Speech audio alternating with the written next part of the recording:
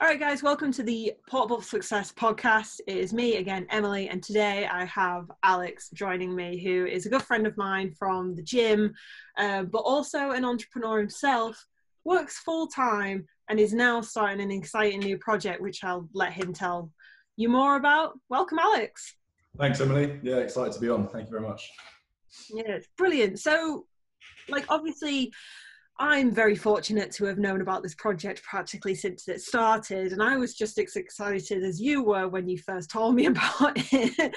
And I remember standing there in the gym as you're trying to do I think you were doing some back pulls or something, and I'm there like, no, tell me more about the project, please. So do you want to tell people a little bit more about yourself, because obviously you work full-time, you're very much like I am. You work full-time, but you've got obviously this side project going on, and yeah, just tell us a little bit more about yourself. Yeah, sure. So I remember actually that when we were in the gym, and I think we were doing a bit of a photo shoot and just training and just catching up, and then I was like, I remember messaging you before, but like, Emily, I want to catch up with you on a couple of things. I want your opinion on things. So yeah, no, I appreciate that. So Alex Evans. As you mentioned, I work full time in specifically the IT cybersecurity software sales industry. God, that sounds very long when I say that, but so I've worked in the IT industry for about, I think, 4 or 5 years now. Currently in my third role within the industry, and it's brilliant. It's been super, corporate.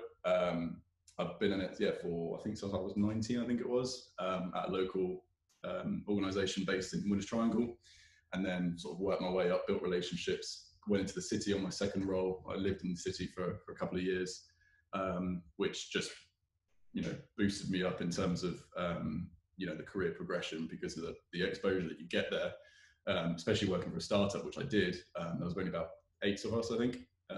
So that gave me great exposure to senior management, to sort of salespeople as well. So little did I know at the time how much that would have helped me later on down the line. So, but yeah, as I say, so now in my third role there. I can go into a little bit detail on what I actually do with that if you want.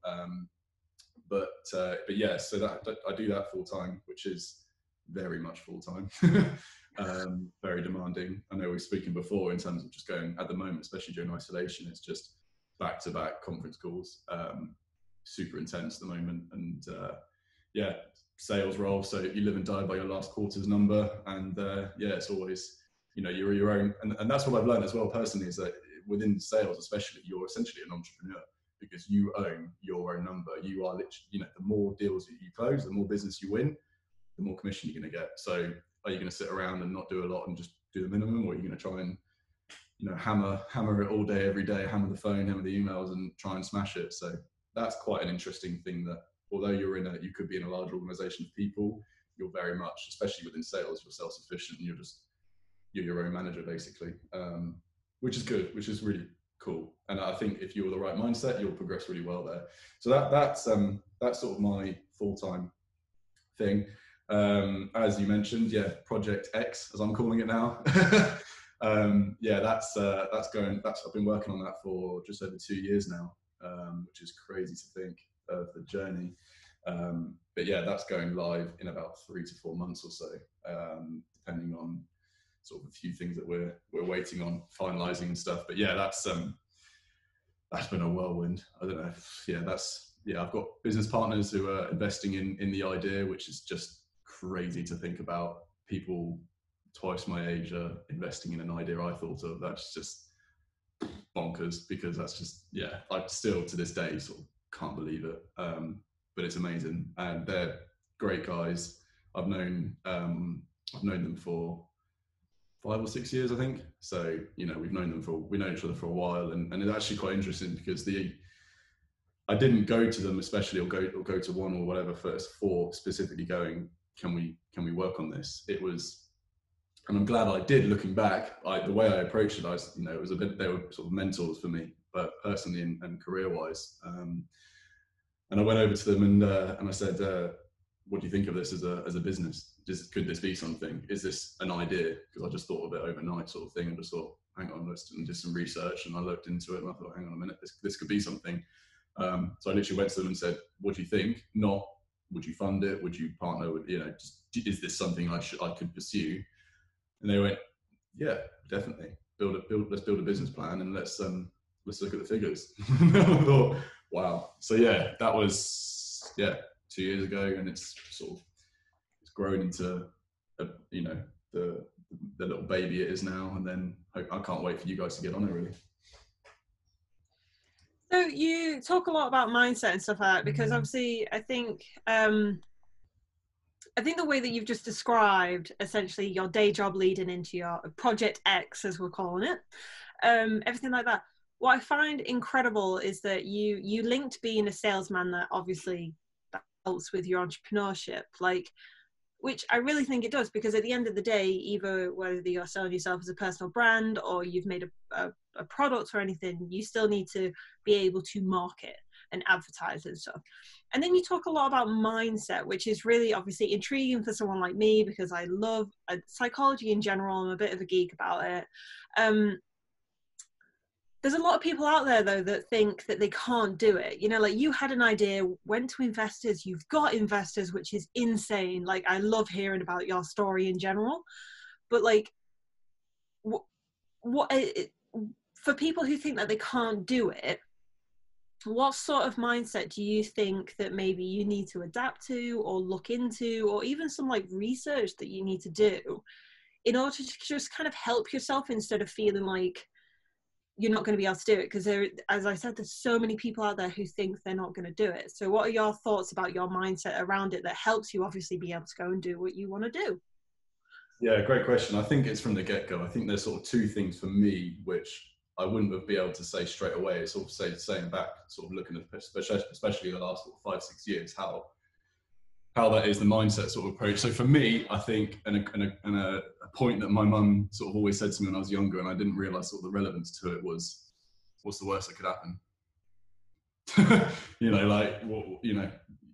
Investors risk it. Investors invest at their own risk. They know startup worlds. I think, I can't remember the stats, but something like 70% of startups has failed in the last 3 years or something like that. So, something along those lines. But yeah, it's it's a real risk. So that's the worst that could happen. You could lose that money. So absolutely, but you've got to say that. I don't know whether you're pursuing, I don't know, creating your own TikTok career, or YouTube vlogging, or starting a software as a service platform, or starting, I don't know, building a business, a car mechanic business or something. It's like, what's the worst that can happen? And 9 times out of 10, it's not disastrous and not something that you can recover from. But I think that's the main sort of thing that you've got to have that focus on as well. I saw a post the other day that it says, if you doubt yourself, don't think you're the only person, because entrepreneurs and people who do their own things, I doubt myself all day, every day. I'm on calls, or I'm having negotiations around very large cybersecurity deals, or I'm having conversations around, investing or finances, all these sorts of things. And it's like, you really got to back yourself on that. And I think it's quite an interesting way that you manage that and grow it over the period of time as well. But yeah, I think in terms of that, you've really just got to back yourself. If it's something that you genuinely have a passion in, sorry, I'm going all tangents at the moment, but I just mind blur. But I think you got to start sort of with the mindset of, this could be nothing, and if it's anything over that, happy days. Yeah. And especially, I think a lot of people as well, just to go on from your point, I think a lot of people, when they say they doubt themselves, they also think, I want to do something, I want to hustle, I want to build my own, passive income, I want to build my own thing, or whatever like that. And they're like, well, I don't know what to do. Yeah. And you're like, well, if you don't know what to do, it'd be interesting to get your perspective on this. But personally, and I've given the advice before to people, and I've gone, do something you hate. Do a job that you really, really, really hate, that you hate to go to, because that will teach you or show you something you have a passion in, because it's human nature to you know, gravitate towards something you have an interest in or you have a project. Everyone does, no matter what. So, you know, even if you do something that you don't like, I don't know, maybe like a, I don't know, dishwasher sort of role or something like that, it's not ideal, it's not a career, but you have that. And equally, it's a mindset thing as well. So if you're doing a job like that, and I have personally sort of considered it in terms of my career, in terms of doing something that's less stressful, less demanding, so that I can just use those hours as, you know, I just have an income. I don't have to use my mindset for that, and I can focus my mindset elsewhere. Fortunately, I've got a role where, you know, I've learned a lot, so I've been able to carry it over. But yeah, I definitely think do a job that you, if you don't know what to do, do something that you really don't want to do, because that will push you to find a hobby or a passion. And then once you find that hobby or passion, then work out a way to make money out of it. Don't work out, if you're money, you know, great being money driven, but if you go out, how am I going to make loads of money? Personally, it's not always the best route. It's how do I deliver value? How do I deliver something of interest? And how do I build the life I want to build? And then what do I need to earn to do that? So, yeah. I 100% agree on that. And literally your last point was my main thing. Like, that would be my viewpoint on it. Like, if I ever started any of my projects thinking, this might make me 10 grand, this might make me 20, this might do this, this might do that, I wouldn't have got so far with it, because then I would have just been like, well, that's cool, but maybe I missed my, you know, best friend's baby's birthday, or maybe I did this, or maybe that I did that. And especially for people, definitely the people that I mentor and stuff, I always tell them to just do what you love doing. It's like, I know, like your suggestion of doing something that you hate, believe me, been there, done that, because there are aspects of everything that you do, and especially regarding business, there are definitely massive aspects in business that I don't like. And funnily enough, my biggest thing is I hate sales, because I am a salesperson, but I'm not like the salesperson. Like, I can talk your ear off and I can tell you how much value there is and stuff like that. And then it comes to the money part. And I've had to develop that over years, because at the beginning I'd just be like, I just want to do it. Like, now I'm invested in the project because I help businesses grow. So then once I get invested in it, I'm not thinking about money anymore. I'm invested. And I think that's where I've been lucky enough to go from having Emerge Elite to begin with, where I was helping people with clothing. Then, you know, then I went into film and photography, which downright is one of my favorite things to do in the world, because I just love being able to capture things that people can't. Like, and that's not just like with gym workouts and stuff, because obviously my main kettle of fish are gym influencers, but I've gone to weddings and I've done weddings, and capturing those days is the best thing I have ever done in my life, because you are taking a snapshot of their life that they've only got in their head and putting it down.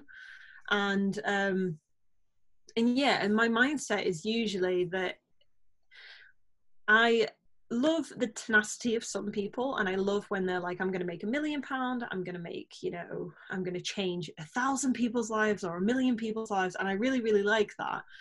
But then my humble side of me just goes, if you help one person, that is one more person that you helped. And that's what I've always felt like. You know, the first business I ever took on and helped, he only paid me £50 a month, because we wanted to invest everything into his business. And now he does it full time. He does it full time. He's hired me for a lot of stuff now. I've helped him hire people, because obviously there's things that I didn't want to do. And to me, that's more humbling than taking all those jobs off people just so I can literally just like stick it in my back pocket and just be like, yeah, look at this, look at all this money I'm earning, look at me. And to me, that's the biggest thing about my mindset, and I think it's why I'm able to still do what I do. Because I don't know about you, but I've been called crazy, I've been called weird, I've been called many names under the sun, some good, some bad, because there's not a lot of people who can wake up at 5 o'clock in the morning like I do, work a full-time job as well, and also exceeding my full-time job. I'm not just like cruising past so I can spend all of my time on my side businesses. I work my lunch, and then sometimes I can be still sat at my computer at 9, 10 o'clock at night. Not a lot of people want to do that.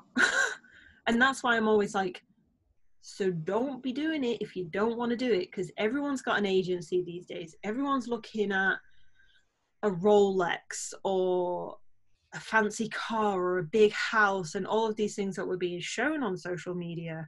But then I'm like, you need to really get a spatula and kind of go underneath that surface, because it's not fancy cars and it's not fancy watches. They are a great side to it, but it is about what you're achieving with it. Like you said, it's the value that you're bringing with it. Yeah, so many points. I completely agree on. Yeah, I mean, where do I go from that? I think specifically the money side.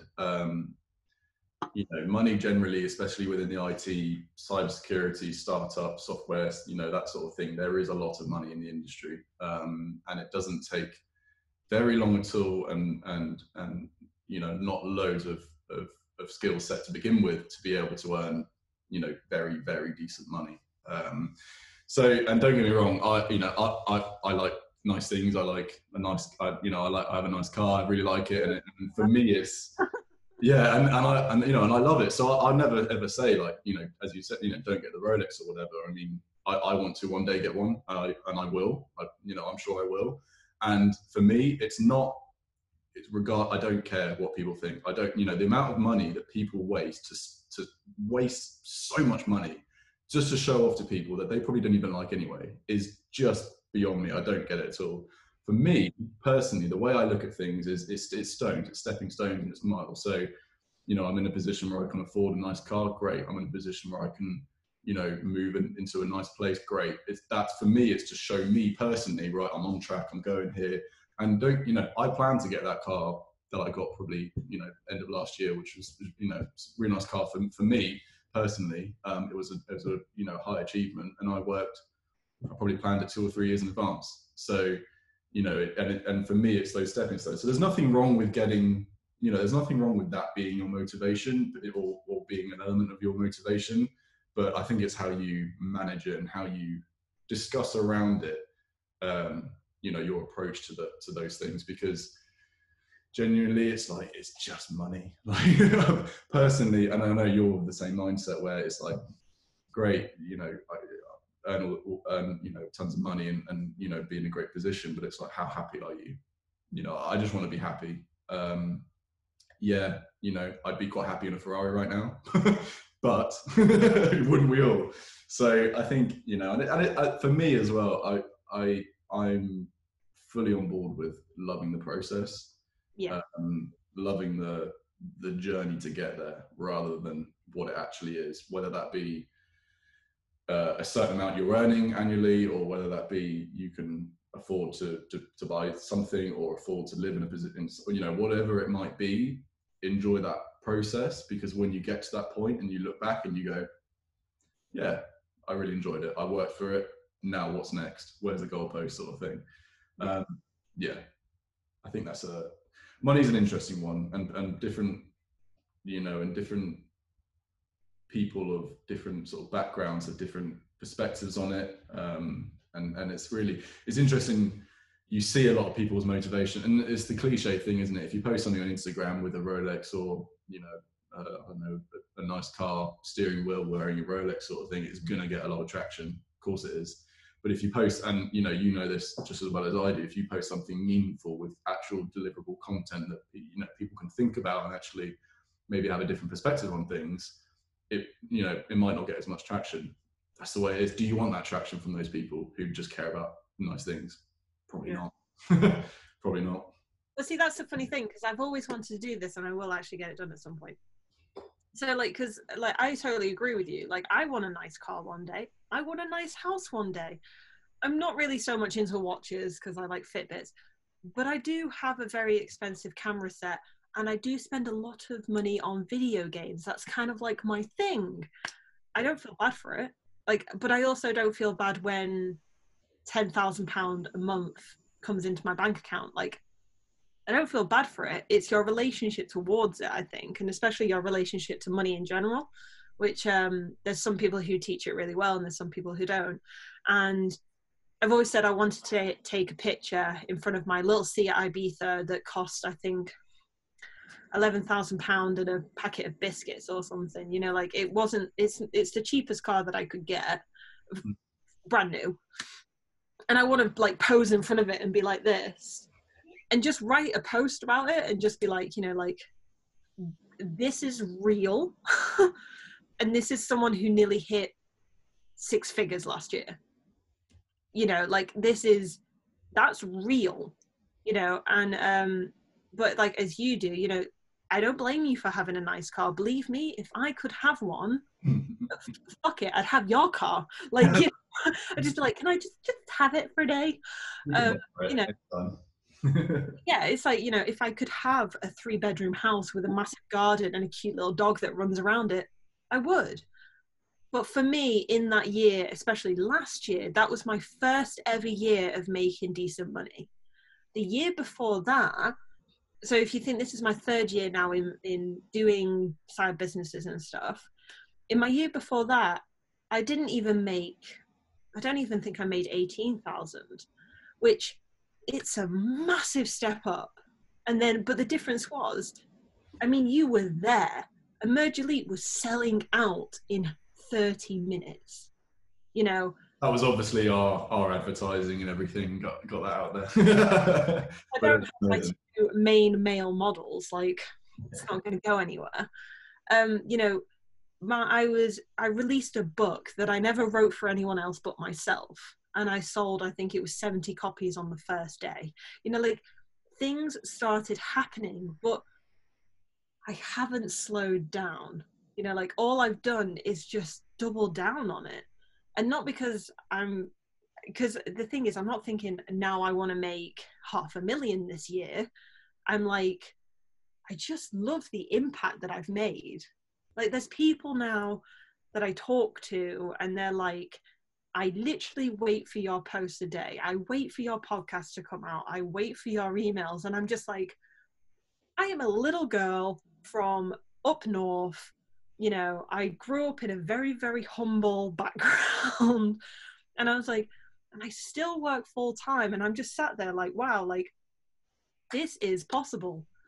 But I just see so much on the internet, and I'm sure you're the same, of all these people who are like, pay me £1,000 to give you a course and I will make you 10 times that. And I'm like, but you won't, because you can give anyone the material. It's like, because that's what I find by objectifying things. Like, if you objectify it so much, they're not looking at what's inside of that content. They're looking at what can come out of it. So they're looking at the car and they're looking at the watch in the house and this and that, but they're not looking at sitting at your computer at 2 a.m. in the morning because you have a client who's really not happy because his website's not working, and, you know, it's all crashed for a reason, and he's got tons of traffic going in and obviously no sales because it's not working, and it's your job to fix it. Like, that's the process. Like, and that's the part you've got to love, is getting a phone call at 2 o'clock in the morning and just being like, oh shit. Yeah, I think you got to embrace the suck, and I think it's I think it, and going on from your point in terms of helping people, that is genuinely, I know it sounds cliche and everything, but that is genuinely the only motive we've got with Project X, is that we, you know, I'm, as you know, I've got a huge passion within, you know, with health and fitness, and I've been training for years and do, you know, sport and exercise and all sorts and stuff. And for me, it's been an outlay, a hobby, and potentially now a career. So it's been sort of everything, and it's outlay in terms of stress, when, you know, it's like when you're working all day and you just want to go run or burn some, you know, just lift some more heavy weights and put it back down until you can't do any more and all that sort of stuff. But yeah, I think you're right in terms of the mindset and everything towards things. It's, you've got to identify your motive straight away. What's your motive? Why? What's your thing? Like, why are you doing that? Because straight away you'll get found out. You know, if your money, if your you know, if your targets are, you want a nice car, you want all of this, great, no problem at all. But, you know, own it, own who you are. And I I think and I think you can only do that by, you know, throwing yourself out there. And a big thing for me that I constantly push, and I even tell myself now I'm not doing it enough, is getting comfortable with being uncomfortable. Yeah. I think that for me is, I think I might even get a tattoo of it, because I live and die by that sentence. Because, you know, I mean, it's, you know, I joined in the IT industry at 19, immediately started cold calling, doing 150 or so cold calls a day to schools, colleges, universities, all public sector, and I was calling to generate business for Wi-Fi, Edge and Core networking for organizations where you sell professional services for installation, you know, all that sort of stuff. I was 19. Well, yeah. About installing LAN networks and working with the Cisco's and all these big organizations. I'm like, I don't know. But, and I remember it, we were sat in the sales office, and it was, you know, there was probably 25 salespeople or so in the sales office, with the owner in the corner of the room. He had his desk up there, and we were upstairs in the office, and all of us would just be bashing the phones all day, every day. And if it was quiet in the office, they'd go, "Why is it so quiet? Get on it." Like it was, and you were like, "Oh, yeah, sorry, I was just sending an email," and you're just on it. And I did that for probably 8 months. I hated it.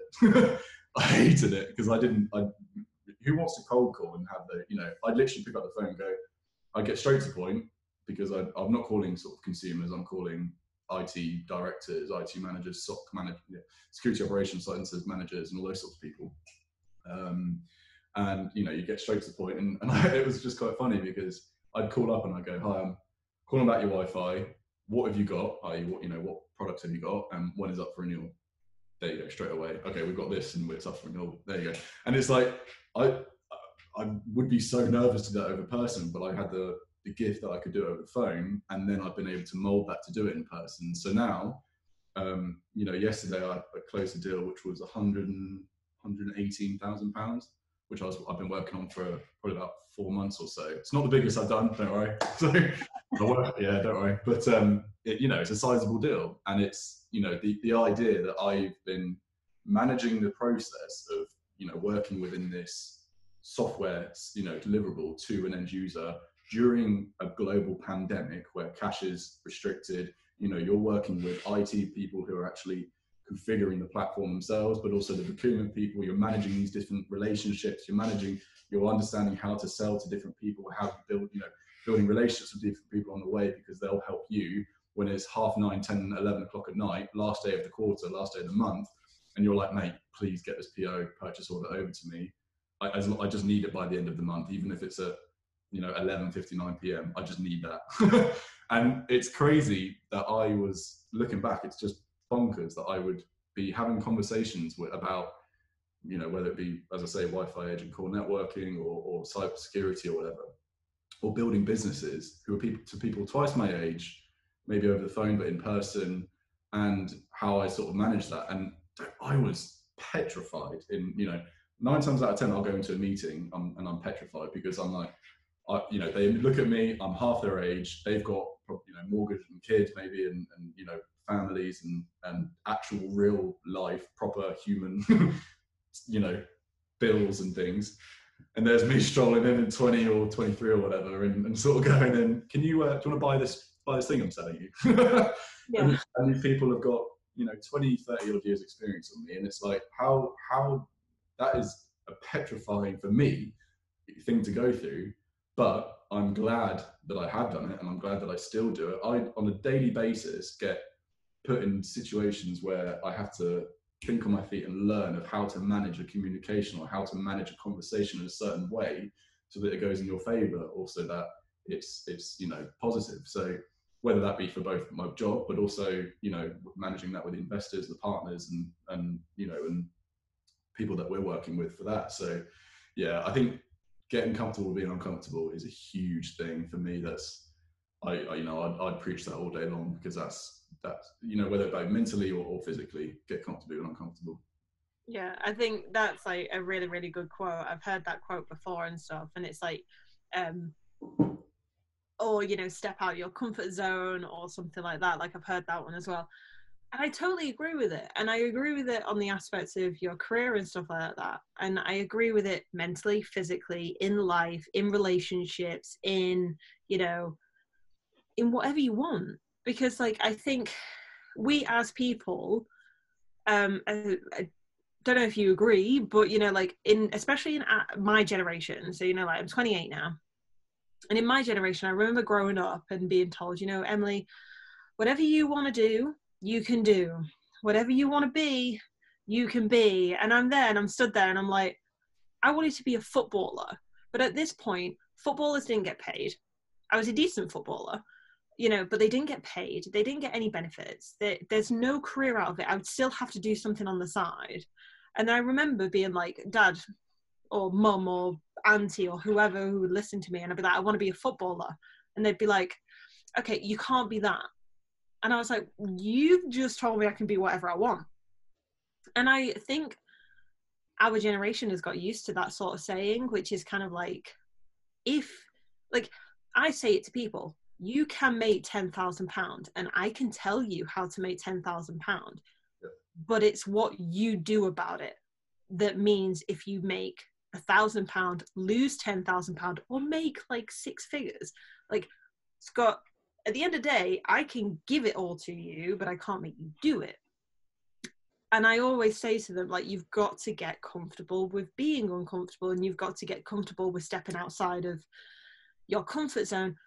Because like you were saying with your phone calls and everything, at the beginning, when I was calling up manufacturers and designers and stuff like that, I could not talk on the phone for shit. Like, I would literally do anything to not make a phone call. I would send emails, I would send texts, I would, you know, say I was unavailable, just so I didn't have to deal with that.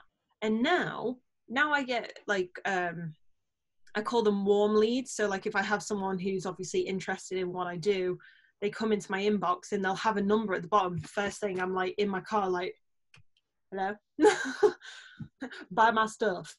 Like, but that's what I'm like, you know, like, and now I just really don't care. Like, and that took me such a long time to do. And, you know, I spoke at a photography conference, and I never thought that I would be able to do that. Even though I have got the gift of the gab and I can talk for Britain, I didn't think I'd be stood in front of like 250 people telling them, these people like you that have been doing it 15, 20 years, why they're doing it wrong.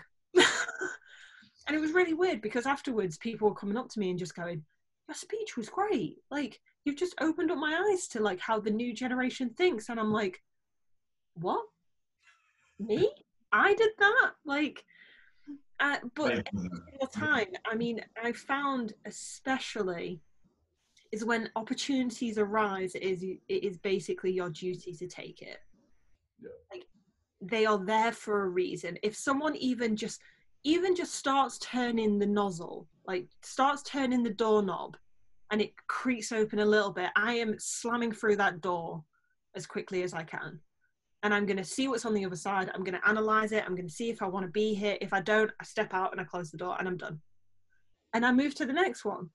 And I've done that so many times because it's the only way that I found that I've grown, is by just basically, like my post that I was talking to you today about, by just feeling the fear and just going, okay, fuck it. And I'm done. And then once I'm in, like, I've been talking to you guys, like when I was first in the gym, I don't work out with anyone. It's not my thing. Yeah. But I've met all you guys, everyone in that gym, and now you can't shut me up. You know, now I'm like working out beside you, like, yeah, guys, what are you doing this weekend? It's amazing though, isn't it? And it's, yeah.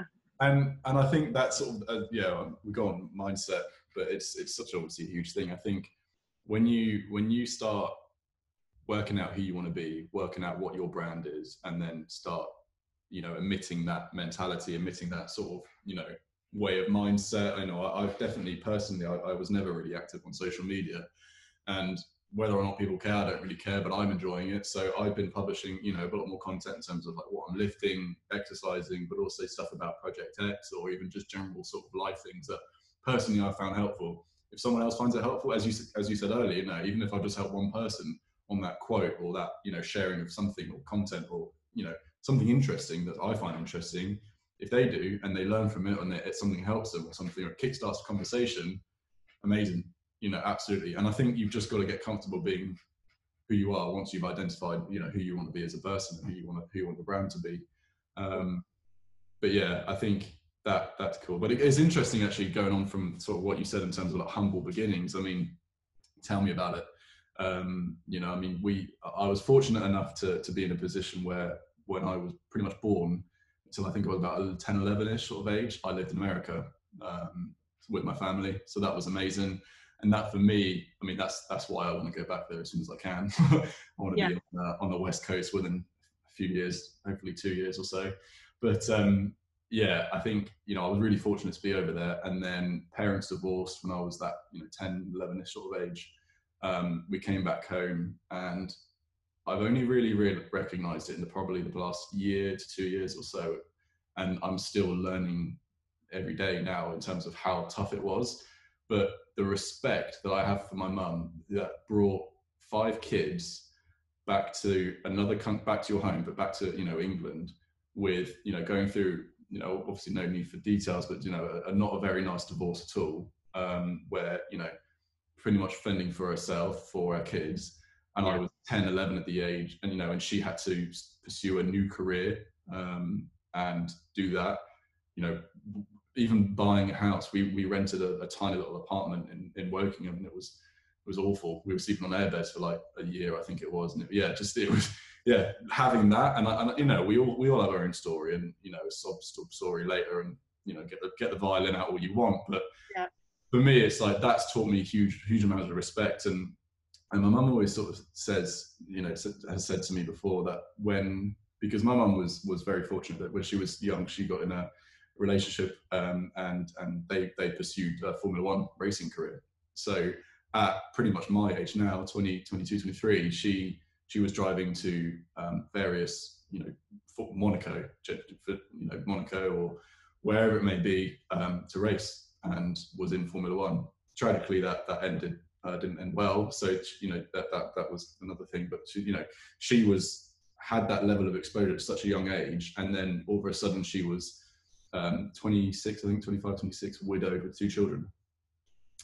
And Shat was at 26. You know, my mum has carried that through, and seeing that day in, day out. And as I say, so I've only realized it the last year or so, it's just the hustle that she would have had, and the mentality and the strength towards it blows my mind, honestly. And that for me is like, you know, I just want to personally, I know it sounds cliche again, but it's just like, I want to be able, I literally texted my mum the other night, it's like, I want to be in a position where I can buy a Ferrari Testarossa and drive my mum down the Monaco hills, down to Monaco for her, playing Pink Floyd like she did when she was that age, just for her, and just be like, thanks, mum. Like, and I think the background of how that makes you as a person is interesting. And it's interesting how different people from different backgrounds, whether it be, you know, more fortunate or less fortunate, you know, they have different motivations, they have different mindsets. And, you know, and I back myself now saying, I'm glad we went through that struggle. I'm glad I went through that struggle all them years ago, because it's made me who I am today, and I wouldn't change it for the world. So yeah, I have things that I still want to improve on, still working on, but I'm very proud of who I am, and I hold myself on that. And, you know, I think the humble upbringings does do that a lot to you. So I think that's why we probably connect on that sort of thing, because it's a, you know, similar sort of upbringing, really. Yeah, well, it is. I mean, you know, I'm not going to go into my sob story because I talk about it all the time, to be honest. But, you know, like, people turn around to me and they're like, "You're such a good person," and I'm like, "Thank you," like, you know, like, thank you for that. But I am definitely the object of my mum and dad. Like, my mum works for the NHS, who is doing an incredible job right now. Not just right now, like her whole freaking life. She was like an ambulance driver, and then she went into like blood work, I think, and now she's like an ODP. So she basically helps you stay alive in surgery, which, you know, kind of beneficial. And my dad's a firefighter. Like, my family are public service, and, you know, and this is why I'm so like pro respect our NHS, respect our fire service, respect our police force, you know, the entire thing. Because like, if anyone takes any sort of inspiration from me, it is down to those two people. It's not like, I've learned things along the way. Obviously, I experienced things. I've not lived at home since I was about 16 years old, you know, so I've had 12 years of standing on my own 2 feet. But my foundations are there. And I can't thank them enough for that. And I'm the same as you. I'm like, I'm going to get to that point one day where I can literally just be like, you want that house? You want to retire in that house? You are getting the house. And just be like, just give them things that I very much remember when we were younger, that they always put me and my brother first.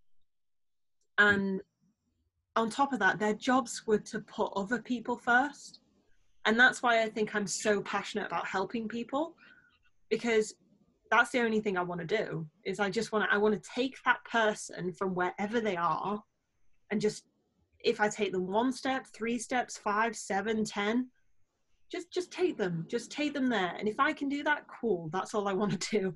If it earns me millions, it earns me millions. If it earns me 2p, that's fine. But it's like, I know that everyone says, you know, like, everyone's got a sob story and stuff, but like, at the end of the day, I was like thinking about it back, because you hear so many, you know, you hear like, my dad did this and my mum did this and everything like that. And I think they're all valuable and they're all good in their own retrospect. But I love the way that I'm being like, people are like, oh, you must have had such a hard time. And I was like, no, like, I am so fortunate to be surrounded by those two people that I make sure everyone knows about it. Like, I don't want to turn around and just be like, yeah, so this was a really bad time in my life, because we all have bad times. And I 100% appreciate those sort of things, but it is definitely your mindset around it. And I'm the same as you. Like, it's only been in the last maybe 2 years that I've actually started to appreciate the foundations of it, like the foundations of how I learned to love people, like as like a collective. And then it's also helped me to love my job. I worked in the equine industry for 11 years, and that's not an easy job, because horses can be a pain in the arse. And but then I remember my mum and dad, as I was growing up, and they were like, if you always work hard and you always try your best, you're never going to feel bad for it. You're never going to regret it. And I was like, yes, because that's so true. I wouldn't have got where I've got today if I didn't have that mindset, which is just kind of like, no one can beat me down if I'm trying my best, because that is all I've got. And it's like, that's all you can do. That's all you can do. Yeah. And then, like, before, when we were saying, and you were saying, we were on the topic of mindset and stuff, when I stopped giving a shit about people's negative opinions, my life got 10 times better. There you go. Then I got to appreciate everything that was good in the world. Like, maybe someone negatively didn't agree with something that I said. That's fine. But they could have said something really positive, you know, in correlation to it. Like, people are allowed their opinions. It doesn't mean I have to give a crap about it, though.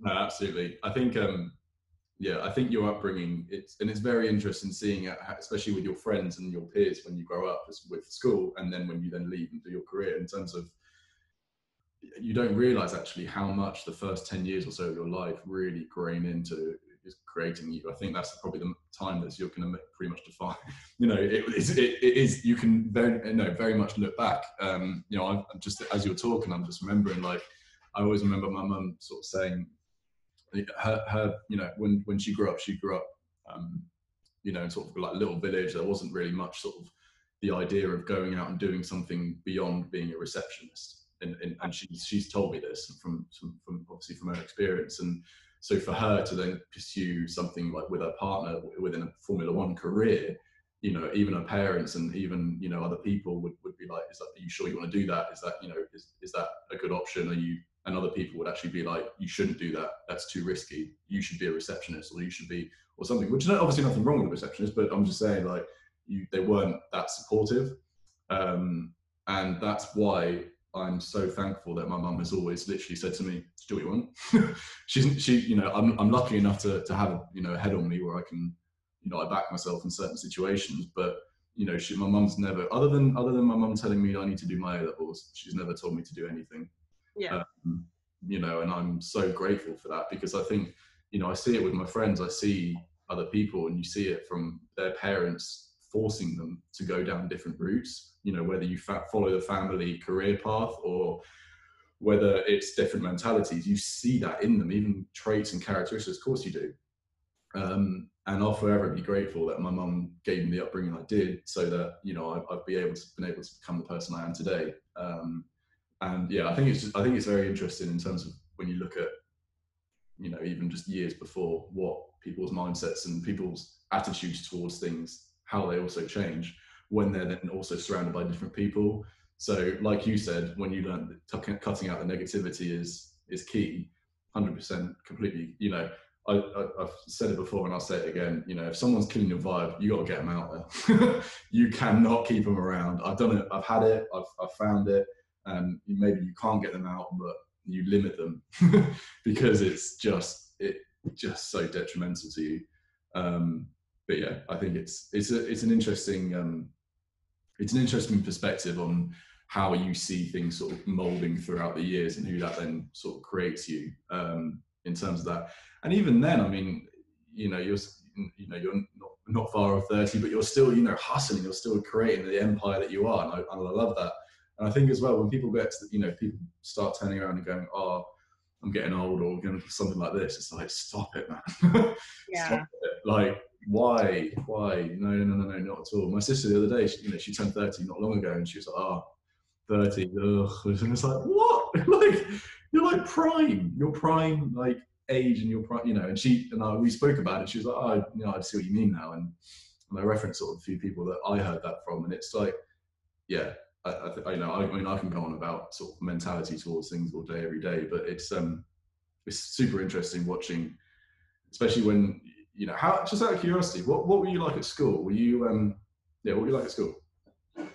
I don't know the best way to describe it. I was like a really shy kid, but really chatty at the same time, and also a bit of an arsehole. Brilliant. The difference was I didn't want to be there. Yeah. I hated school. I hated every second of school. I never really admitted that to my parents because I knew how much education meant to them. But I just hated being there because it was just like, I'd look at people and just be like, I don't want to be around you. There's like, and I've left school now, and I probably talk to about maybe 5 people tops, and it's like 2 of them are my best friends, and the rest of them I just chat on occasions when I'm in my hometown. Like, if I wasn't in my hometown, I probably wouldn't talk to them. Doesn't mean they're not nice people. Doesn't mean that I don't care about them. It's just, I just didn't like school. I just didn't like the whole aspect of school. And I think that's why, like, I'd either be really shy and just be like, I'm not getting involved with anything because I thought I was either too stupid. Because, like, my 2 best friends are super smart. Like, they got A's, A stars in everything. They got highest grades and everything, and like kind of like just scraped through school, you know, just to get it done. So like I was either really, really shy, or I was really chatty because then I'd use my charisma to kind of get me places. I'd be kind of like, well, if I talk really well, I get a really good grade. I'm like, look how you've done that in terms of building clients now. Yeah. That's exactly the same thing. Yeah. Yeah. And then the last part of me was just being an arsehole because it was just, I got to the point, like, it's a funny story. I got to the point where I was getting bullied quite a lot. And I dealt with it. Like, I really didn't care about it anymore. I just kind of, like, avoided those people. But then I'd see them go and bully someone else that they'd get a reaction out of. And then I couldn't deal with that. And then this is, like, kind of what's made me into the person that I am today. Because then I'd just be like, no. Come bully me. Come be an arsehole to me. And just leave them alone. Like, they don't deserve that. They're just trying to be a good person. I was like, I can deal with your shit. Just like hand it over this way. How old were you when they were doing that? About 12 to 16. So like literally the entirety of high school. And how do you look back on that now? Oh, I really, like, to be honest, I feel sorry for them because, like, we all did it in our own way. Like, I wish I spent more time focusing actually on school And I hope that they are somewhere thinking the same. You know, like because that is a time in your life where you can actually take control of where it's going to go, especially if you're not going to do something like I did. Like, because nobody wants to see my GCSEs to hire me for social media marketing. You know, no one needs to do that. And then I've already got my biomedical stuff to be able to do my day job. But I earned that afterwards, and I had to put a lot of effort in afterwards to be able to get up to that point, which was quite difficult. But, you know, like, if I saw them in the street, I'm not gonna like be like, oh great, I can box now, I'm gonna knock his freaking head off. I wouldn't do that. But knowing that you can is nice to know. Yeah, but it's like I've had it before where some of them have, you know, I don't know how it's happened, but, you know, like maybe they saw someone in the street and was like, do you know how Emily Topping's doing? And then suddenly I've got these really random people viewing all my stories and stuff. And to me, that's just kind of like, well, good. I don't hold any grudges. I'm not. What's the point? What's the point? Time for it. Yeah. But yeah, it's like school just made me realize what I didn't want to do, and that was it. And I just adapted to the environment around me. But then I think that is the way that I am in general. Like you can stick me, because I've worked in a post office. I've worked on horse yards. I've worked as a vet nurse. I'm now working in a biomedical lab. All of these things are so different, and they're just like day jobs, contracts with companies. Like what I've done on the outside, I've done paper runs, I've done drawing, I've done photography, I've done film, I've done social media marketing, I've done seminars, webinars, coursework, you know, like all of these things. And it's just, that's the way that I've been able to live my life, is like you get thrown into a situation and you just adapt around it. Yeah, I think the whole school thing is interesting, and for me, I was very much not. I have got, you know, I had a lot of common sense, and I have got a lot of common sense, but I was not academically smart at all. And I think I'd like to sort of use this opportunity to say, like, if you're not, doesn't matter, don't worry. Like, it's not the be all and end all, because we are definitely two examples of that. Exactly, exhibit A and B. Like, it's genuinely, because as you say, I mean, my second job in the IT industry, I didn't give them a CV. The third one, I didn't. My interview was in a coffee shop, and then we went to the pub and was there for hours, because that's what the industry's like. But, you know, and you learn what people, and that the interview was what I'm like in a social experiment, you know, while you're drinking and while you're in that, and how do you manage yourself and how do you manage conversations, and that, you know, and I've been very fortunate enough to you know, be, you know, earn, you know, very decent amounts of money for my age and for anyone. And I've been so fortunate for that. And I think I've got 3.5 GCSEs to my name. I think the half is actually RE as well. So it's like, yeah, exactly.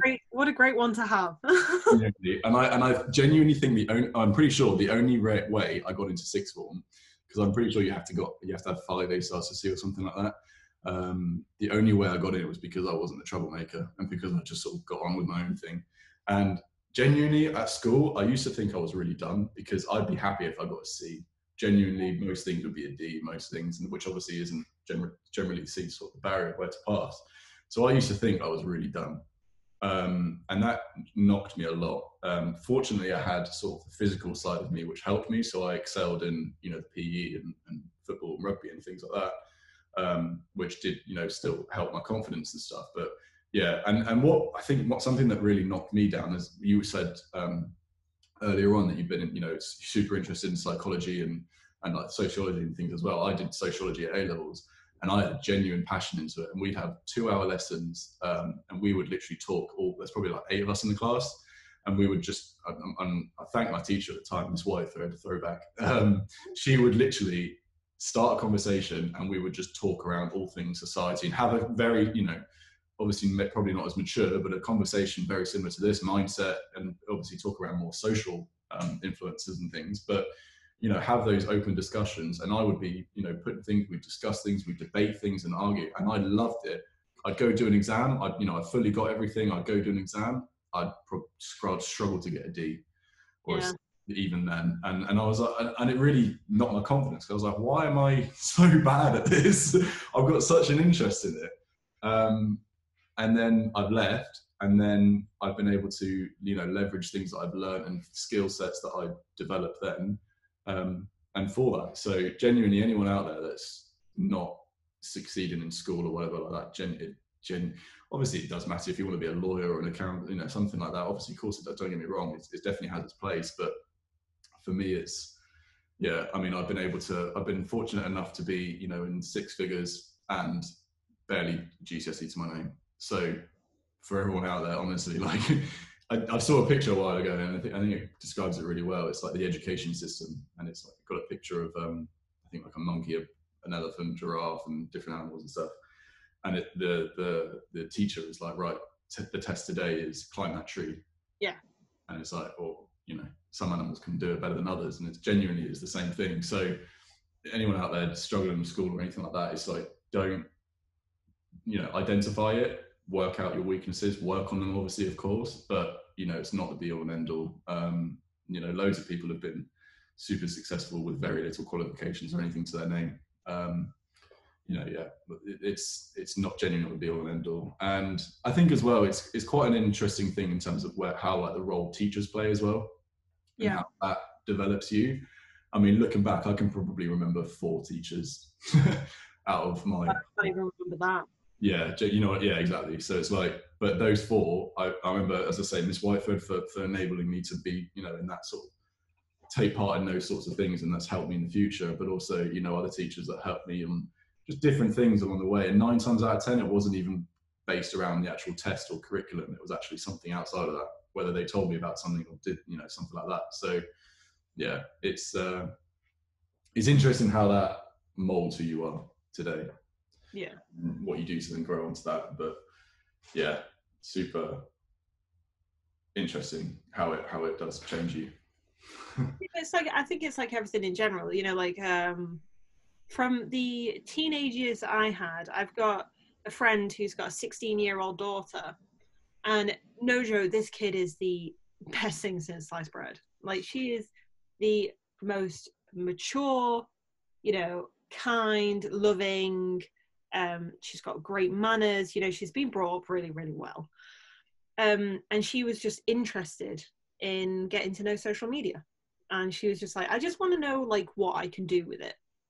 And this kid doesn't need any help with education. It's not like, you know, like we're saying, you know, don't sweat about the hard stuff a little bit kind of thing. She's like on track to be getting highest grades and all this kind of stuff. She's a smart cookie. And I was like, cool, you know, do you have any business in particular that you want to pursue? Because obviously I think if you want to grow someone's social media, there's a reason behind it. And as a 16-year-old, you can't really do your own because you're too young. And it was this local little riding school for ponies. And I was like, cool. I helped her write up a plan, how they were going to do it. She's basically their content scheduler to help them book clients. And I taught her how to do all this stuff. And no joke, the appreciation of this kid who doesn't pay me a penny, and she earns her own £150 a month now because she does this. And she's still got top grades. She's still working really, really hard. She's now getting her own little pocket money and stuff like that she's earning by herself. And I remember discussing it with her mum, and her mum was like, these are the foundation things that I want my kid to learn, you know, to be able to appreciate all that kind of stuff. And I was just like, man, I wish I was that kid when I was 16. Like, when I was 16, I was like probably sneaking out to get drunk, and, you know, was more bothered about playing basketball and football than turning up to class. You know, like, that's kind of what I was like. And it made me realize that we should never rush our journey anyway. Like, as you said, I'm nearly 30 now. And last time, oh God, when I was about 20 years old, I was like, at 20 years old, I was traveling in America. So I was doing really well anyway. And I'm sat there in America and I'm like, yeah, by 30, I'm going to have my own dog. I'm going to have a house. I'm going to be making loads of money. I'm going to, like, at this point, I still wanted, you know, horses full time. So I was like, I'm going to have my own yard. It's going to be amazing. And then as I've got closer to it, I'm like, wow, I'm really glad it didn't go that way, because I would have probably been in a situation that I didn't want to be in order to achieve that so quickly. Like, I could have put a mortgage down on a house last year with the revenue that I made, but then I also know that's not my revenue. That's my business's revenue. You know, like, that's hopefully when all this pandemic is over and I can open up a Merge Elite again, I'm going to just fuel it straight into that and obviously expand it. That's why I'm luckily enough to be in the fortunate position to not have to have my store open, because I have to have money coming in. I'm lucky enough that I can just pay off the overheads for a little while, and just kind of like, I can probably pay the overheads for about 6 months before I'm going to sit there and kind of go, yeah, we need to start making money again, because otherwise it's not going to be here anymore. And hopefully the pandemic's not going to last that long. Well, I mean, it's going to last that long. It's a virus. I mean, I'm a biomedical person. Like, I know about viruses. But, you know, like, our lockdown is not going to be like that, hopefully, in 6 months. So fingers crossed. Yeah, I think you're right. I think the impact on the whole pandemic, I think the impact on industries and the, you know, organizations and businesses is going to be catastrophic, and it already has been. Obviously, we've seen organizations go down, people being on furlough, you know, things like that. It's straight away, and it just makes you think. And for me, it's like, it made me fortunate enough to learn, wow, we're about to go live during a global pandemic for a software health and fitness industry related, you know, platform, and no one's allowed out of their house. How do we you know, pay our bills? how are we gonna do things? And it's been really, really interesting, obviously, watching it from you know, like yourself, to then I'm working with obviously large organizations, you know, enterprises, household names that we've all heard of before, and how they're managing it and how they are responding to it, and, you know, doing the whole PR thing, how they are supporting their employees, if they are at all, because we've seen organizations that haven't been regarded in the media as the best sort of way of doing it. Obviously, it's great that you're in a position to obviously just put the pause on Merge Elite and say, you know, I don't want to put people at risk in terms of producing and delivering your product, because obviously it's physical, and it's great to hear that you've been able to just go, no, I'm not going to put anyone at risk. I'm not going to do that. I can cover the costs, as you say, for 6 months or so, and then let's introduce it then. But then you've seen it on the flip side of organisations going. I mean, I've personally, I had you know, opportunities that I had in Commit. What Commit means, you know, you're guaranteeing it coming in basically for Q1, and literally as soon as they announce isolation, they, you know, these large organisations, 6-figure deals, they've just gone, no, sorry, all new spending on hold for I had one that was 20 weeks. They said, but we can't buy anything for 20 weeks, at least, they said. Obviously, I've got to report out to the business, but, you know, I mean, obviously, it's the scenario is it's not too much of a negative response, but it's like, it's really interesting to see how organisations have been adapting, if they can be, to it. And if anything, I think for me, of course, I'll say this, but something that we're providing, i.e., you know, software as a service within the health and fitness industry, I think I'm very conscious to make full advantage of this and you know, be able to help people, whether it be the sole traders working for themselves, that maybe they can't deliver a treatment. If they're an osteopath, they can't deliver treatment. They're out, you know, they're probably going to be out of work for a long time, because obviously it's one-to-one contact. You know, PTs as well. And then it's like, okay, well, how are we going to, you know, leverage what we've got as Project X to be able to support those organizations through such a tough time, and then grow it out of there. And yeah, it's been really interesting, and it's definitely molded the messaging and the marketing that we are as, you know, Project X are going to publish. You know, and I know we've spoken about it a lot before, but in terms of the content, I'm super excited. I showed you earlier, I've got like vlogging camera now and all that sort of stuff. I've never done anything like that. I have not got, I mean, you gave me a session the other week which showing me how to use Final Cut Pro and stuff, and I think of which video editing software, and it's just completely over my head. But it goes on from what we said earlier, being comfortable though being uncomfortable. I've got no idea literally what to do with picking up a camera and vlogging and doing, you know, podcasts similar to this, and setting up what's the technical thing that I have to, you know, set up to do this and publish it on the different platforms necessary, and, you know, videoing this and recording this and, you know, creating all this content that we're going to do, i.e., you know, how you can manage your business through this pandemic and things like that. And I can't wait to engage with people on that sort of level. I can't wait to have a phone call with a PT or with, you know, an osteopath or something, and we can go, okay, how are we going to grow? How can you go from maybe not working at all to at least being able to do something?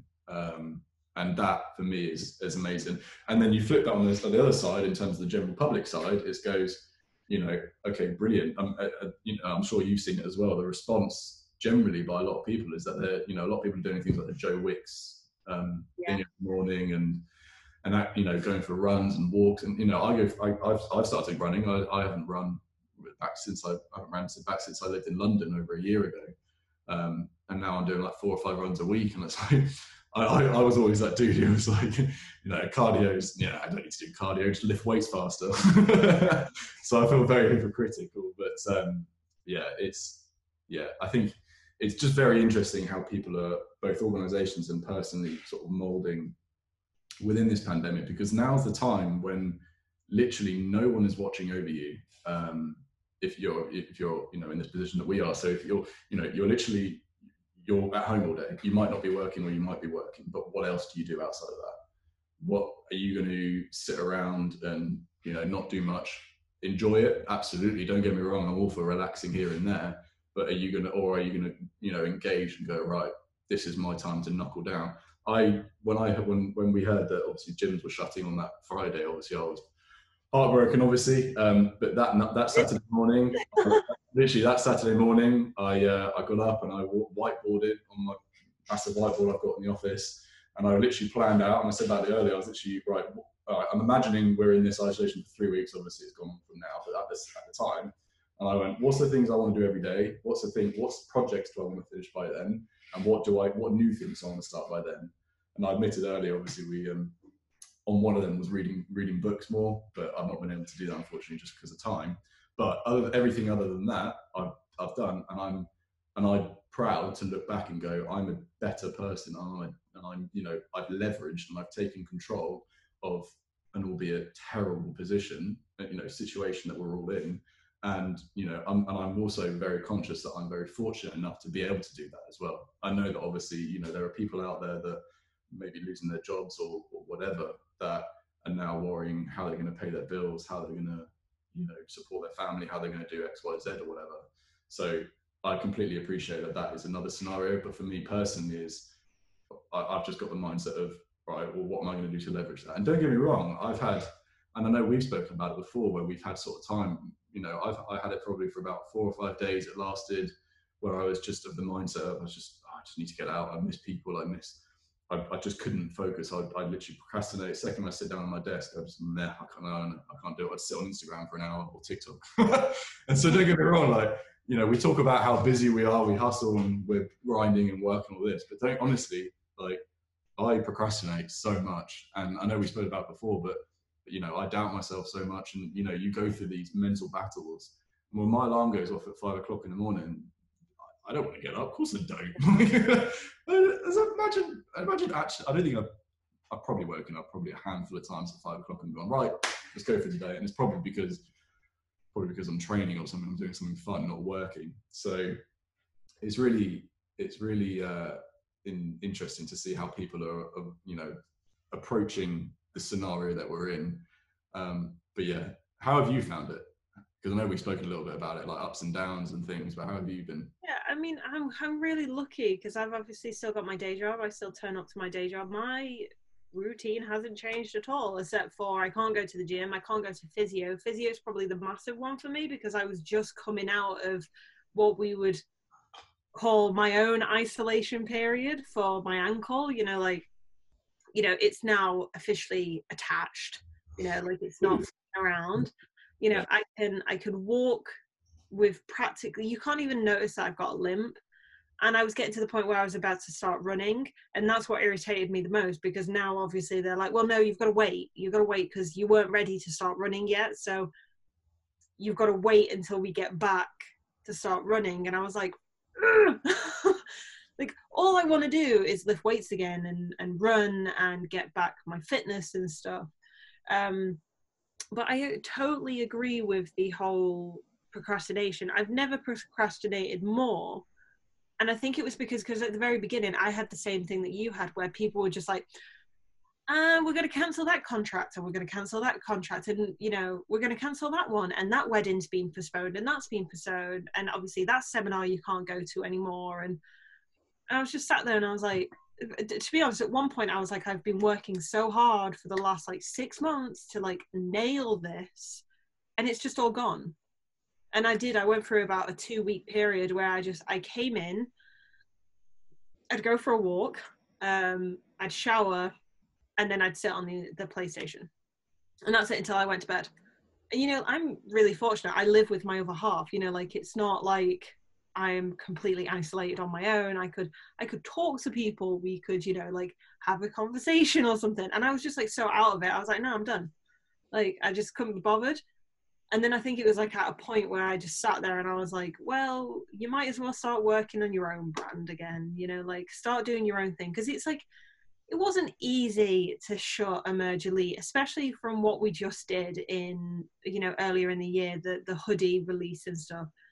That's not easy, you know, because like I literally got to a point where I knew I buy 100 of them, like hoodies, they're gonna sell. And it was just really crazy to just be like, I can't just move on and do that again. Like you heard about the plans of what we were doing for our 3-year anniversary.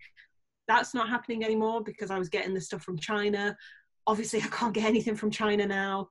So I've paid those people as well. So I've like invested about, I think it was like £2,500 in it, you know, for designers and all this kind of stuff. And now I can't do it. And I was just like, okay. And they're like, oh, well, we can wait until, you know, obviously everything blows over. And then my medical brain is going, well, that's 12 to 18 months. Then it's going to be the next frigging year. Then it's not going to be the 3rd year anniversary anymore. You know, the numbers on it are not going to make sense anymore. I was like, but it is what it is. You know, I definitely got into that mind frame where I was just kind of like, this is the situation that we're in. Yeah. And this is what we've got to accept. You know, like regardless of whether you agree with it or not, or if you think that they should have done it differently, whether they should have closed it earlier so we could have got a grip on it earlier, or whatever your opinion is on this pandemic is probably wrong, because everyone's got one. Yeah. Everyone's got an opinion. And to be honest, there's even scientists and virologists and those, you know, people who are talking about it, and even them are kind of going, well, we don't know, you know, like, because this is not something we've seen before. It wasn't meant to transmit from an animal to a human. That's, you know, no one was expecting this. And then, you know, the first case was announced in like November. I think it was November. Yeah. And I was like, we could have all started putting procedures in place then, and it would have never got out of China. But we didn't, because businesses would have failed, you know, like families would have broken down, you know, countries would have broken down. If you imagine if that happened and we just shut off England for 3 months from the rest of the world, we'd be screwed.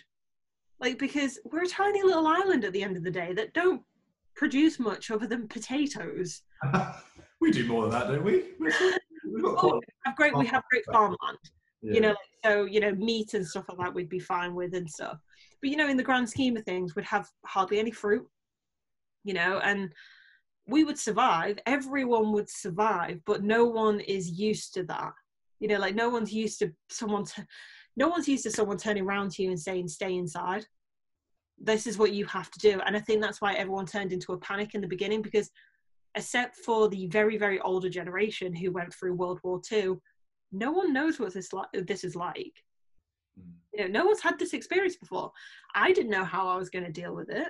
You know, my mum and dad dealt with it really, really well, but I think that's because my mum's on the front line, so she just straps on her boots and she's just kind of like, and I'm out for another day at work to save people's lives. That's what she does. And my dad's retired and, you know, doesn't really give a shit about anything anymore. You know, and it's just one of those things. And I think that's kind of like, it's like trying to figure out this pandemic is like trying to figure out where you're going to be in 10 years time. You don't know. No. You just don't know. You can't predict it. You know, you can predict it by putting certain things in place, but you know, it's just what happens, and this is why we've got to deal with the situation that's in front of us. And I think that's where my turning point was, because then I was able to sit there in front of clients and just be like, I appreciate what you're doing, and I'm not going to tell you that it's the wrong thing to do, because that is not my place, but this is what I think you should be doing in order for your business. And this was as I was closing my own business. So there were some businesses that I was telling, yep, cool, close your doors. Get as lean as possible, get rid of as many overheads as you can for the next 6 months, because that might be as long as that lasts. And then there's other people, especially my online clients, that I'm like, do you have an extra £3,000? Yes. Right. Okay. We're funneling it right into here. And this is where all the attention is. This is where we're going to make the most amount of money. You know, we could hopefully make that 3 grand into like 30, 40, 50 grand. And I was like, this is where we need to go. And there's clients that didn't listen. There's clients that are listening now that they didn't listen at the beginning. But this pandemic's just made me realize that I kind of live my life in that way anyway, not in a lockdown, you know, like I do actually like people. But, you know, it's just the unpredictability of it. Like you can't, it's a simple saying really. Like I could walk out of the door tomorrow, get hit by a bus, and I'm done. And that's it. But I'm not going to live my life thinking that. I'm not going to live my life like, well, I'm going to look at both sides of the road, because that's a clever thing to do, you know, safety and all that. But, you know, I'm not going to stop myself from pushing. Like I've invested more into my business in this last month, even though I've got nothing coming into it. So I've had, this was like my lowest earning month. I think I had like £250. That's all I've earned this month. Like extra, obviously my salary is the same, but I've invested all that straight into ads and stuff, and I've been pulling money out of businesses and putting it into ads and hiring people as graphic designers and finding, you know, because you're in the group chat and stuff like that, like I'm giving work that I can do to people who that's where they're going to make their money. Because I know that I am okay. My day job pays for me to live. So, you know, I'd much rather help someone else not have to do something that they don't want to do. Yeah, no, that's an interesting point. I think, yeah, going on from that, it just starts to sort of reminder that, I mean, there's a video I've probably spoken to you about it before. I tell pretty much everyone I ever meet on YouTube, which a guy called Jocko Willink. Yeah, good. There you go. Good. Exactly. There you go. So honestly, anyone out there listening, Jocko Willink, good on YouTube. It's 2-3 minutes long. I went through some serious difficult times probably about a year ago, just under a year ago now, actually. I think it was a year ago now, and I probably watched that video every morning for probably 3-4 months, 5 months probably. And yeah, 2-3 minutes long. And basically the crux of it is, when anything terrible happens, just say good. Because it is what it is. You know, it's the situation you're in, whether that be, you know, you might be in a position where you might lose your job, or, you know, you might be put up, not be earning whatever you are on this. And it's, you know, and obviously, you know, bad things do happen, and, you know, you get thrown curveballs left, right and center. And, you know, especially in the startup world, is you get thrown things all day, every day. And it's literally just most of your day is just battling, you know, just avoiding any situations like that. And it's genuinely good. You know, you get, and I'll probably get a tattoo of that as well on me eventually, just good. Because words. Genuinely, I love the fact that it's just literally good, like 4 letters, like straight to the point. But as soon as you hear it, you're like, oh yeah. I mean, it's yeah. Whenever anything bad happens, just say good, because you know, if there's nothing that you can take from it in terms, whether it be, you know, monetary value or whatever it may be that you've taken from it, you've learned, and yeah. that you know, you cannot put a price on that. And I've learned that myself. You cannot put a price on what you learn, because you can leverage that in so many different ways, whatever it might be. Even if it's, I probably shouldn't have done that. You've learned, yeah. Don't do it again. And genuinely, it's super powerful. I always think about it all day, and it's how you'll then you do it in a scenario like this. And as I said earlier, when we got in this situation, when we realized where we were at, I went, good, all right, cool. How are we going to leverage this? How are we going to be able to support people, both the general public and sole traders, but then also ourselves personally and the business in the best way possible, and take advantage of the situation that we're in. And I don't think people are doing that enough. And I think people knock themselves down too much. They hear something negative and they go there. And I've had people tell me that I've handled, so I know this because people have told me that I've handled situations in such a different way that they would have handled themselves initially, but they've realized why I did do it, because once you've been in that bad situation, whether that be personal relationships, business, or whatever, it's backing yourself and going, all right, if I've got nothing less from this, is that I've learned this. I've learned this person, I've learned this situation, or learned this scenario, whatever. And you just got to do that whenever something happens. You literally just got to say good, and you go, cool, how am I managing this then? How are we growing on this? And I think that's all it is meant to be. That's all you can do, because no one obviously, as you said, predicting anything. But how long are we in now? What's it been, like 6 weeks? It feels like. I think we're into the 6th week now. It's 6 weeks yesterday. Yeah, and it genuinely feels like, 6 weeks since I've been at Arc Gym. That is incredible. That is like, honestly, yeah. For someone who can't lift much, it's still like, even I'm like, well, where's my Arc time? Like, yeah. It's crazy. I know you've even responded to my stories of me lifting, being like, I'm so jealous. I wish I could share, like, come around and train. Let's do it. I wish. Like, the funniest thing is, even with my physio, I wouldn't be able to do anything. And this is like the most frustrating part, because it's like, I want to go back to Arc. Obviously I do. And I can start squatting now, because see, that was the most annoying thing. So on the Friday of the lockdown, I was squatting 50 kilograms. Like, I was actually ass to grass hitting 50 kilograms again. And I was like, yeah, she's back. Like, and all this, and I racked it. And I remember one of the people coming in and just going, have you been watching the news? And I'm like, no. And they were like, from today we're like shutting, that's it. And I was like, okay, I'm gonna get one more set in then.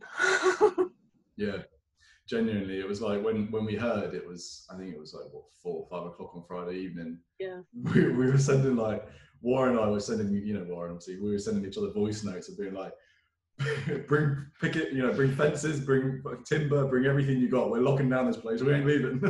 Yeah. Bring pitchforks, everything you got. Like, we're not going anywhere. And it was such a. And I told Connor, obviously the owner, after, I was just like, mate, I always appreciated. I knew the atmosphere and everything was built there, but I never appreciated how much that has always been there. And on the whole training subject, that's, for me personally, and I I've seen other people adopt it along the years as well, and I can't recommend it enough to anyone. It's just like, no matter what you go through, for me, the weights have always been there. Doesn't matter, the best day or worst day, whatever you've had, that 200 kilo deadlift is still a 200 kilo deadlift. That bar doesn't care. Those planks don't care how good or bad your day has been. That is heavy as hell. So, so I told Connor, I was just like, mate, what you've built here is, and I can only dream of building something in terms of an actual, spirit and community aspect. I can only dream of building something like that with Project X. But what he's done there and made it such a family, and I'm preaching to the choir here, but the environment that he's made there and everyone else in the family that they built there is incredible. And that's something that I've really missed personally. Missing all the boys there, and obviously yourselves and everyone else there. And and what's funny is that we all share the equal thing of, we're all going there to batter ourselves. We're all going there to test mentally and physically, and do that thing every day for 5 days a week. I train, but that's enough. But I need those. Definitely the way you boys train. You do, honestly. The mental battles you go through, it is ridiculous. And I found it even more since like training at home, because no one's looking at me, no one's with me. I'm training on my own, or with the boys I'm living with, but something like that. So that mental battle that you go through, you learn, and I genuinely believe that I've carried that over, that mindset and that mentality over in everything else that I do in life. it's embrace the suck. It's, we say it before we do like heavy lifts. Warren and I have said it to each other where it's like you get like butterflies feeling in your stomach before you go for a heavy set. And we've told each other, we're like, embrace it, good. We've literally told each other good, because it's like, yeah, brilliant, get on it. Like this is, and it doesn't have to be whether you're deadlifting 200 or whatever kilos. It could be, going, couch to 5K. That is a thing that my mum's done, and she's fully embraced it. And so it doesn't matter. And people, I think as well, people think like, they see like, people like us like, lifting heavy weights or doing, decent amount of, decent level of training. And they go, how, that must have taken so long, or such a long process, and I can't bother with it. It's like, genuinely just enjoy the process. I love hit weights, and how I love how my, I want my physique to grow and be better, and I will always have that sort of goal. But I love the process of, I love that, 6 o'clock every evening, I'm going to go through a mental battle tonight, and I'm glad I'm surrounded by the people I am at the gym, because we're going through this together. But it's, this is going to be a struggle, and how am I going to embrace it? Especially when you go on your own accord, when you're training on your own, or if you're going for a run, I've found, or even a walk or something like that, that could be, strenuous in some sort of way, physically or mentally. It's, when it starts to niggle, or when it starts to hurt, or when it starts to really get on you, do you go, oh, I'll rest for a minute, I'll walk, or I'll only do 2-3 sets today. I'm not going to do my 5 sets of 5 or whatever. I'm just going to do 3 sets. And it's like, but and I know you've done this too as well. When you do that and you go, we've all done it. Don't get me wrong. I've had sessions I've gone, I'm gonna not bother doing arms. I'm not gonna do this, and they're the things I want the biggest, obviously. But it's like I'm not gonna bother doing that. And you get home, you're like, damn it. Like when you sit down, you're like, shit, I should have done it. Yeah, but and good, you've learned, so you don't do that again, or you do that less. And so great. So even then, when you do, make these decisions that you look back on and go, probably shouldn't have done, whatever it might be, you then go, all right, I've learned from that. But yeah, I think if there's one thing that I would, preach till the cows come home, is that something like physical training, whatever it might be, is amazing for you. It's, whether it be just a walk a day for half an hour, the difference. I mean, I've been going out for runs and stuff now, seeing all sorts of people walking and running and going for family walks and stuff, and you think, why didn't you do this before? Yeah. The roads would be empty in comparison to now, in terms of people running and walking and things. And it's like, I mean, I've done it. I'd say myself, I didn't run before, and I've now embraced, and I've, and done that. But it's like, so I'm, exhibit A right here, but it's how you sort of approach it and be like that way. So training's just, I think whatever you might do with training, whether it be powerlifting, bodybuilding, CrossFit, marathon, whatever it might be, like I genuinely recommend anyone start something, even yoga, Pilates, something, because you can take so much from that. I've stopped now, obviously, with isolation, but I used to do 90-minute yoga class every Sunday. And when I did it, I used to be a lot heavier, and I think I was about 100. I was between 100 and 105 kilos, so I was quite heavy for my height, and I was quite podgy. But I'd be in that room, hot yoga room, and we'd be doing that for 90 minutes, and you are just dripping with sweat, and it's like disgusting. But you're all in the same battle, and you could stop. And when you're trying to hold that pose, or I'm terrible at it, but I gave it a go. And when you are trying to do that, when you're trying to do a movement, you could just rest a little bit here, or I'll go a little bit easier here. But when you get to that end of that 90-minute, your yoga class, it's like, ooh, I've done it. And that feeling, it's like a high. And and if you learn that, and you go, that was really tough, I'm knackered mentally and or physically, but I'm in such a better place, you can carry that to so many other things in life, for sure. Yeah, you're winning then. yeah, exactly. Yeah. But yeah, how's your training going, and what are you doing then? I mean, at the minute I can only walk. So, I mean, I've been breaking the rules a little bit, and I've been like running little bits because I've got proper good shoes. I've got proper Reebok trainers that are made for like trail running. So they've got very, very thick soles, which is essentially what I need, and to lift my heel up because obviously my Achilles is now shorter, so it can't extend as much. Okay. So I've been doing walking, and then one of my clients actually has like a home fit program. So I've been doing that, which is, it's a lot of like body weight squats and bicycle, kicks and stuff and all that kind of stuff. So that's been keeping me ticking over. But to be honest, it's just, without sounding like an excuse, it's like waiting to go back to physio because I don't know how much I can push it because I don't know where my ankle's at. My ankle feels amazing.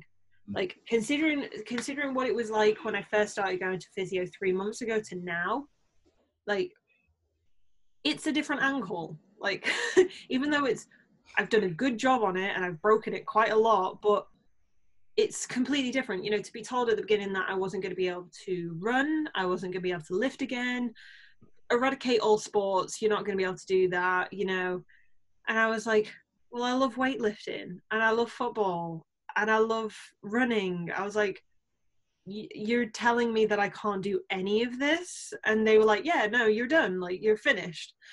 And then obviously now I feel like everything that I do is like a bit of a blessing because it's like the first time that I ran on this anti-gravity machine, which is a fantastic piece of kit. Is that the thing that goes around you? Yeah, so it's that thing that I did a video about it, and it like sucks you in, and it basically uses air to take your weight away. Okay. Nice. You run at a percentage of your body weight, so like 50%, 60, whatever. And the first time I did that, like I nearly cried in front of like the entire gym because I was just like, I literally got told that I wasn't going to be able to do this again. And if you might, yeah, like I was told, like literally just forget about it. You're technically classed as like disabled. And I was like, you've got to be kidding. Like I all I did was run forward and it snapped. I was like, please, for the love of God, it's not gone. Yeah. And but then I don't know if you remember, I don't know if we were talking so much then, but when ARC first opened, I'd just come out of hernia surgery. I remember you did mention it. That yeah. So I remember joining that gym and I'm there and I'm paying my membership. I can't do anything, but I'm paying it. And I'm like, I'm going to get back to it. I'm going to get back to it. I'm going to get back to it. And then I remember it was literally, must have been a month or so before I did my Achilles. I was back to squatting like 65, 70 kilograms. And I remember one day, you, Sam and Warren were on the squat rack at the end. And I did like 65 for like 3 and I racked it. And Sam just was like, yeah. And I was like, I can't believe that I'm doing this again. And then it was just crazy that a month later, I snapped my Achilles. And then it's that's it. And then I'm like, we're right back at square one. But this time I'm being told worse things. And I'm just like, this sucks. Because you never got the privilege, but like, maybe 3 years ago, no, it would have been 2 years ago because it was just as me and Sorrel started dating, I was getting ready for a bodybuilding competition. Yeah, I've seen pictures and things. Yeah, I was 64 kilograms. I had a 6-pack, like I was so body confident and I loved the way that I looked. Like I loved every ounce of the work that I put in. And I was like, I'm now sitting, how much? I'm sitting, oh God, I'm sitting like 14, 15 kilograms over that now. Like, I don't look bad for it. I'm not turning around saying like I look like the Marshmallow Man or anything like that, But for me, that is the most mentally stressful part of it, is that I am 14 kilograms overweight in 2 years. And there's not much I can do about it. What's your approach to it mentally? My approach to it is keep going with what I can do. So I can do the home workouts. I can go for a walk. I found out now that with the shoes, I don't get any pain when I'm running so much for at least like the first, I think I did nearly a kilometer without any pain. So, but then I got pain and fluid and everything into the ankle afterwards. So, I've got one of those massage guns coming, you know, like the Theragun things, not Theragun, but one like that, to help move the fluid around my foot. And I'm just kind of like adapting to my situation. Like, this is where I really wish I had the space to have even just like a bench, you know, or something like that, because I can literally work my body the exact same weight wise, so I can squat and everything. And that's where I've been asking at work that they get an actual they haven't got a proper bench. They've got one of those all-in-one benches, and the bench is that short that you can't fit me on it. Like, you can't fit me and dumbbells without like half of my back being off the bench.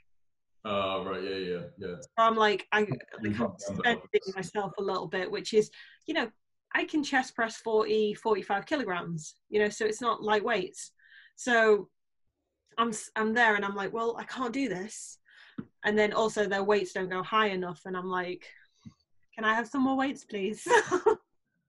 Yeah, that was interesting actually, because when I was getting my gym equipment, it was like, it's very difficult to be annoyed at this, but I had to order the up to 170 kilo plates package. And it's like, damn, I'm strong. Because it would be a lot cheaper if I wasn't. But I'm in a fortunate position where I had the capability and space to have that equipment. But yeah, I mean, I can't imagine how tough that must be for you in terms of like, you know, not being able to train, not knowing what you can do as well. I've fortunately, touched wood, I've never been in a position where I've broken something or done something to that extent. Probably something that did affect me on a kind of similar sort of thing was a week before we were going on the yacht holiday. Yep. I was actually up the ladder in the loft, going into the loft to get a suitcase for the holiday, and didn't even think about it. I was just wearing socks, ankle socks. The ladder slipped, and I was probably I don't know. I think top of my head, I don't know. So my feet were probably, I don't know, 5 meters up. Yeah. My height on top of that. So the ladder just slipped off the loft thing, and then I fell straight down. As I fell, I just landed straight on the ladder and fell with the ladder, and it was awful. Cut up under my foot, and it was awful. And it was, and I was on crutches, and I was wearing one of those orthopedic shoes. I'm sure you probably saw actually. And I did that on the Sunday. I was back in the gym on the Wednesday. I remember that. I remember you coming in with the boot on, and I was like, "What are you doing?" And then, funnily enough, when I was in my boot, I was walking in with my boot, like, "Let's go." I was actually on crutches, and I remember we went, and I was on crutches, and it was just like, I just need to lift something, I just need to get blood pumping around, because I'd sat there all week and gone over my foot elevated. I was like, I don't even go on holiday. I can't lift for however long, because I couldn't walk. It was all of my under my foot, so I couldn't put any weight on it at all. And I was literally sat on the bench, and I just did everything I could do with the dumbbell flies, shoulder press, dumbbell press, bicep, everything I could do. And I was just in this proximity. And then went on the holiday, which was amazing. And it was quite funny, actually, looking back, thinking I was on a yacht on crutches, which was pretty funny. But don't worry, I was still the last one dancing all night. And then, and then I think it was within like a week of them coming back, I then started doing legs, and it was like, okay, what can I do for legs? Bearing in mind I can't touch the floor with my left foot. So I remember even like doing the leg press, and it's funny how you sort of come around. I remember doing the leg press and putting my feet right to the top so that the plate wasn't on the cut up bit of my foot. So I could push with my heels. So I was literally like doing that. But even then I was like, this is amazing. I'm doing something. And that was like 3 weeks after I first did it. And so, I mean, obviously I've never broken or anything like that, but so I don't know on that respect, but I can imagine how tough it is, because I didn't think I'd go on holiday. I didn't think I'd be able to train. It was all, train lower for however long. And I've had injuries along the way. I've damaged I remember when I went to a, what's it called? Chiropractor. I went to a chiropractor back when I was like 18, 19. So I'd been lifting for like a year, maybe 2 years by then, I think. And they told me that I had a spine of like a mid 50-year-old person or something like that. Wow. It was so like stiff, and I just didn't warm up or cool down or do anything like that. I was just You don't at that age though, do you? I'm all right. I don't need to do that. But yeah, so even with the little weights that we did at the time, that still made an impact. And I remember being petrified at 18, learning that I've got the spine. And I think it was because it was so fixed, or it was so worn, the bits in between, I don't know, but the bits in between were so worn down on the discs. I think that was the reason why. But yeah, so apparently that is what it is. I then seeked an osteopath and managed to get that fixed and did work on that and everything. But yeah, injuries along the way do suck when you're training, because it's what you do, isn't it? It's you live and breathe training, whether it be just your walking or weightlifting or cardio or whatever it might be. So then if that's pulled from you, and especially if you've done it yourself, like obviously injured yourself, like it sucks. Yeah. So like, damn it. Yeah. Yeah, it's funny. Yeah. But yeah, so I think it's interesting how you got to adapt and overcome those situations where you can't train. Even if you can just do something, it helps so much. But yeah, one thing I'm going to do, I'm definitely going to, since our chat today, I'm definitely going to start picking up my book again. I need to get on my reading again. I'll be checking in with you, being like, have you read? Yeah, the trouble is like, I can't do it during the day because I just get constant calls and emails and stuff all day. I just get distracted. And then I'll do it either early or late at night. And the trouble is, my eyes are just so tired. I'll just read a page and my eyes will just go. So I need to work out, like, do a break during the day or something, and just split half an hour just to focus on it.